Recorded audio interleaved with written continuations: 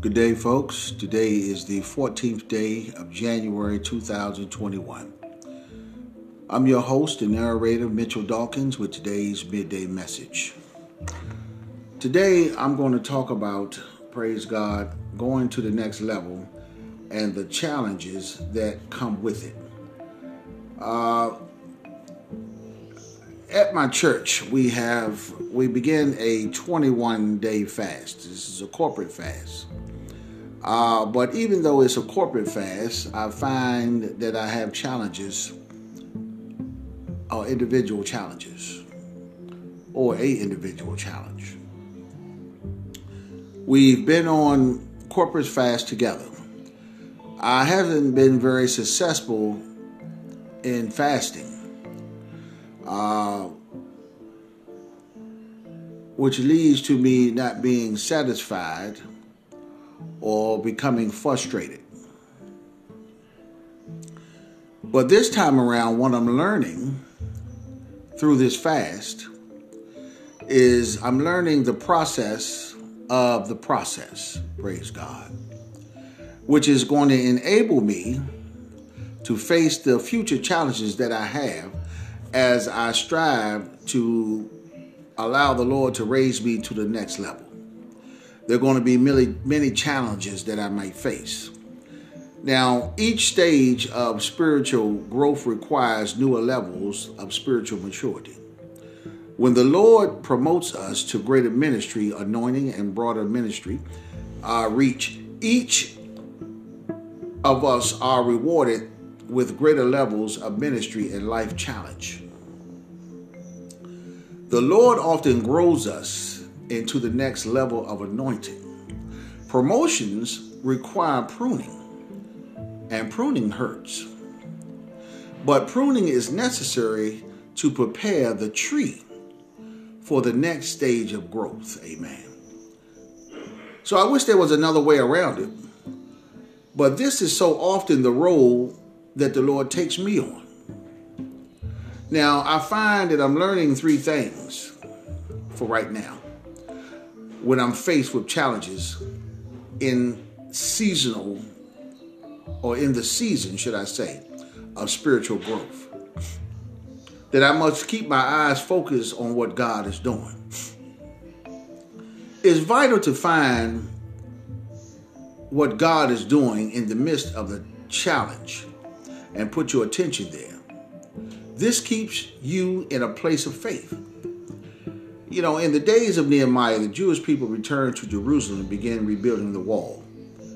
They worked hard and built the wall to half its height. Now, that was an amazing achievement we find in Nehemiah 4. But in their labor, they assessed how much rubble was around them and how far they had to go to complete the wall. By looking at the rubble, they became greatly discouraged. Someone needed to direct their attention to what God helped them achieve and let the achieve inspire them to complete the wall.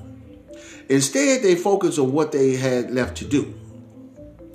They turned their attention away from God, or they turned their attention away from what God had done and into the rubble that lied before them. While I believe it's important to access our challenges, I make the deliberate choice to find what God is doing in the midst of them and place my focus there. This is what I'm learning. It might not be easy, but it's necessary. I rarely find faith by starting at rubble. Faith comes when I see God's activity both in the present and the past. When I find faith, hope is not far behind, praise God. And so I must learn to be content for the promise. Giants stand on promises. In order to defeat these giants, I contend for the promise these giants are standing on. In Numbers 13 and 14, should I say, we find the hearts of people melting when the 10 spies report that the people of Anak or Anak are giants, and they're living in Hebron. Hebron is the very place where the covenant promise is made by God with Abraham. So as all these spies survey the land, the hearts of 10 spies melt with fear and unbelief, while Joshua and Caleb believe they can take the city and conquer the land. The 10 spies gave a bad report and are soon killed. God refused to bring that generation into the promised land, and so leads Israel into 40 years of wilderness wandering. Instead of defeating the giants and securing the land God promised, the generation that witnessed the raw power of God in Egypt never entered the promise of Canaan. Only Joshua and Caleb entered the land, and Caleb specifically defeats Hebron and its giants some 40 years later. If I know a promise is from God, I can almost guarantee giants will be standing on it. I refuse to let giants intimidate me when I know the very ground they stand on is rightfully mine. Content for the promise, and God would help you defeat the giants that stand in the way. And so I must reach for the possibility, or for the impossibility, should I say. The Egyptians have Moses and the Israelites pinned back to the Red Sea. And the people whom God just delivered want to return to Egypt. You find this in the book of Exodus, chapter 13 and 14. And so you have fear and unbelief and compromise are in the hearts of the people. Revenge in the hearts of the enemy. And there is Moses standing with nothing more than his faith in the living God. So what do you do when you feel trapped? When you feel like in the natural, there is just no reasonable answer to the challenges you face. You've done all that you can do, and you believe you've been fully obedient to God in the process. Well, here's what the Lord told Moses in Exodus 14 and 16 and 21. He said, raise your staff and stretch out your hand over the sea to divide the water so that the Israelites can go through the sea on dry ground.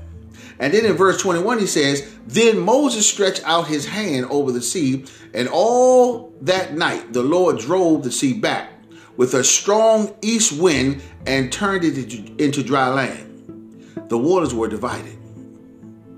See, we play a big role in the miracles God performs. Sure, God parts the sea, but not without the help of Moses.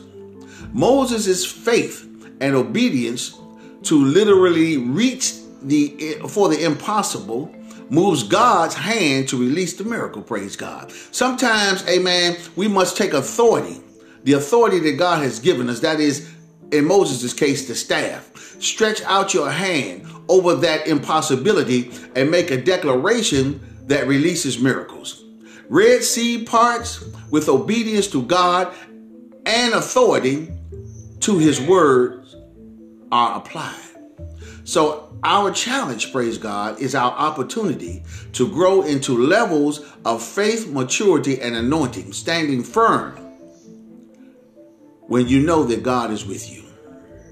This has been Mitchell Dawkins with today's Midday Message.